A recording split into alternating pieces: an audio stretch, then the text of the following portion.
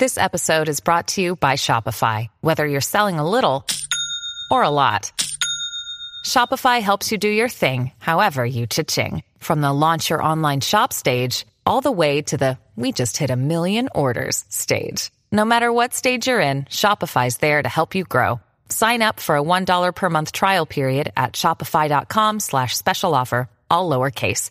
That's shopify.com/special offer.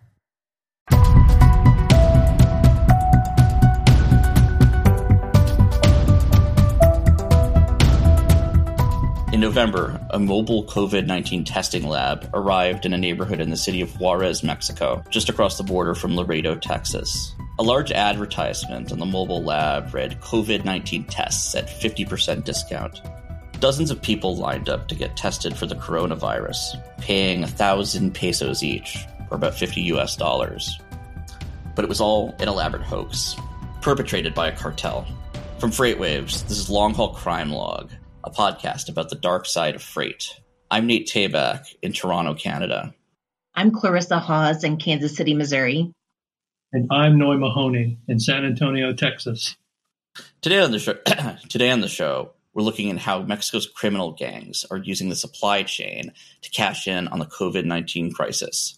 Well, Mexico is quickly emerging as the early epicenter for criminal activity surrounding the coronavirus vaccines. In December, Interpol sent out a global alert that organized crime could be selling fake vaccines, as well as planning to steal real vaccines during distribution. In a recent article in Mexican newspaper Milenio, Raul Sapian Santos, president of Mexico's National Council for Private Security, said, quote, "Organized crime has already set up fake laboratories in the states of Jalisco, Tamaulipas, Chihuahua, as well as Mexico City, in order to falsify the coronavirus vaccine." So who are these cartels that are doing this? Mexican authorities believe that there's probably going to be more than one involved in either stealing vaccines or, distributing fake vaccines. The big one is Los Zetas. They're one of the biggest cartels in Mexico and one of the most dangerous. Some of the other ones are called Familia Michoacana and Jalisco Nueva Generacion. Those are cartels. All of them sort of operate in different territories in Mexico. And, they have their own turf that they guard, very violently. So this is all happening as the Mexican government, like governments across the world, are trying to distribute real COVID-19 vaccines to people. That's correct. Mexico has a national vaccination plan. That's the actual name of their program. And they promised make vaccinations free of charge across the country to all 129 million Mexican citizens. So it's a really big deal in Mexico right now. Is it surprising that the cartels would be trying to kind of carve out their own piece of this larger public health story? Nothing the cartel does at this point should surprise anybody. If they could find a way to make money, it's sort of like the American mob. If they can find a way to make money off of anything, they do it. Two cockroaches racing. They try to find a way to, take bets on something like that. You've got cartels kind of running their own schemes. What kind of challenge is this also? Is this presenting also a challenge to Mexican authorities to actually distribute legitimate medical supplies and services to areas that may be controlled by cartels? Yeah, that's correct. Cargo theft, from freight trucks is already a massive problem across Mexico, especially in certain states, certain highways. And so now you have this vaccination plan where the Mexican government will be entering, for the first time in years or even decades, regions of the country that are controlled by cartels, armed cartels. And when I say controlled, they control the roads, they control the highways. So the Mexican government will have to go into these territories to try to, provide free vaccinations for people. We're in the early stages, I think, everywhere of COVID-19 vaccine distribution. Are we seeing any issues yet with sort of the government trying to get vaccines into these areas? There have been unconfirmed reports in Mexico of vaccines being stolen from hospitals. And I haven't been able to confirm that, but the Mexican army or people in the Mexican army have reported that. But as of yet, they just started rolling out the vaccine in Mexico, I think last week. So it's not widespread yet in terms of their vaccination plan. But I think in the coming weeks, as it goes on, we're going to start to hear more about, crimes around the vaccinations of people in Mexico. Does the Mexican government have a plan to regain the citizens' trust in that it's a legitimate vaccine that they're receiving? What I've seen happen in the past few days, states in Mexico, like, the state of Tamaulipas, the state of Jalisco, the governments in those states are buying their own vaccines separate from the Mexican government, the national government. And they're saying to their citizens, you can trust us. We're going to roll out the vaccine on our own. So you have this really confusing situation in Mexico where the national government has their vaccination plan. And now you have individual states in Mexico who are saying, no, we have our own vaccination plan. You can trust us. So I think, to me, that sounds like more confusion for the general population. And like you just brought up, how is that going to help their trust situation in getting vaccinated for the coronavirus? Is it difficult for just ordinary people to even tell the difference between whether they're like dealing with the government versus, say, dealing with a cartel? Based on some of the early incidents that I'm reading and hearing about, I think it is, that incident that happened in Juarez, Mexico, that fake lab looked completely legitimate. And it had, a Red Cross sign on the side of the van. It had a Pfizer, sign. According to a young woman who was interviewed by Oscar Balderas, he's the person who wrote about this incident in a magazine called Amicus. A girl named Ana Lucha said she paid, 1,000 pesos for a test at this lab, giving the doctors a saliva sample, her name, her home address, her vital information. And she's quoted as saying, I'm not easily fooled. I'm an educated person. But these guys had everything. They had hundreds of test kits from Pfizer. They had freezers, tubes, syringes, gloves, the whole truck transformed into a lab. And she wonders, who has the money to fake something like this? And obviously it's the cartels. I mean, they have, all the money and all the time to come up with a crime like this. And if they can do this, what else can they do as the vaccine keeps getting rolled out? And how did the reporter that reported about this, how did they first discover that this was a fake lab? I believe what happened was, he contacted the city of Juarez, or I think it was the city of Juarez is in the state of Chihuahua, Mexico. And he contacted both those governments, the city government and the state government, and both of them said, no, we didn't send any labs to this neighborhood. And that's when the Mexican police, the authorities of that city said, we believe this was a cartel operation and that they smuggled most of the supplies that was used in that fake lab. They actually smuggled it from the U.S. into Mexico, the fake test kits, the fake medical supplies. So it's kind of ironic that the tools used to fake all of that was brought from the U.S. into Mexico. I wonder if there's any other cautionary tales here, even, for places like in the U.S. Vaccine rollout is slow, and you have in some cases people really desperate to get it. Does it make you wonder if this might be something that could be happening elsewhere?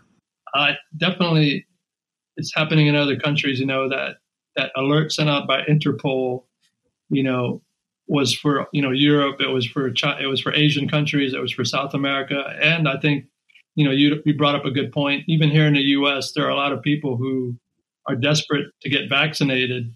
So you have to be aware of who's giving the vaccination. Is it an official government institution? You have to really pay attention and check and be aware of where you're getting the vaccination from, because it could happen anywhere, really. I mean, it could, anybody could be fooled. Speaking of fraud, On February 5th, a bookkeeper is going to be sentenced after pleading guilty to an elaborate scheme to defraud a family-owned trucking company and farm in Missouri of more than $700,000. That's a lot of money for a family-owned business. It is. And, there's been a pattern over the years where, when I've covered these cases where it's a family friend or it's a loyal employee, a long-term loyal employee that you never would suspect that they would be involved in these type of situations. But in this case, she had, the access to all of, the family, the family knew her and trusted her with all of their finances and it went on for 2 years before they realized that, that she had charged more than $500,000 in credit cards made out to, in the names of this farm and trucking company, and that she had forged signatures on personal checks. How did this get exposed in the first place? That's the weird thing that they don't mention, because I did reach out several times to them, to the family to try to, to get a comment or quote, and no response. And in the court documents, they only refer to them by the initials. But if you do a little digging, who, there aren't very many trucking companies in New Haven, Missouri, and this is my hometown that this happened in. I know the family that this happened to. Well, it was really hard to decide to do it, but it had to be told, I couldn't, I had to put my personal feelings aside from my professional, feelings and job and cover it. Nobody was suspicious in in that town when, these people were buying, diamonds and new vehicles and going to Packers games. Nobody's eyebrows got raised a little, or.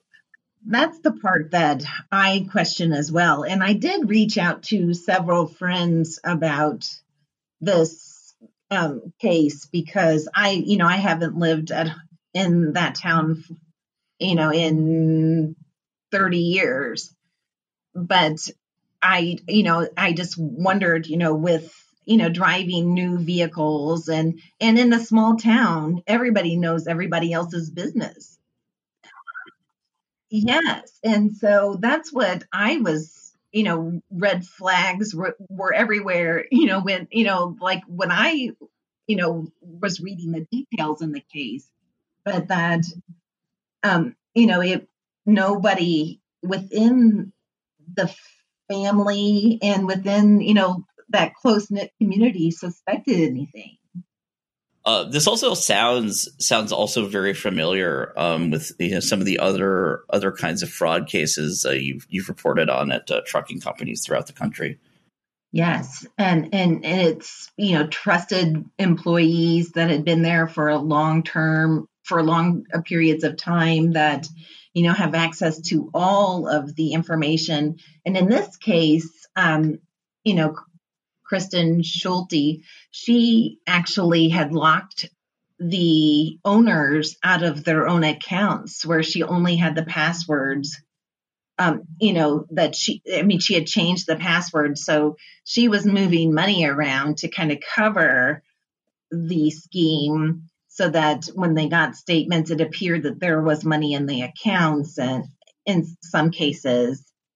And, she did this for a period of almost or more than 2 years, where she had access to all of the financial information and was trusted.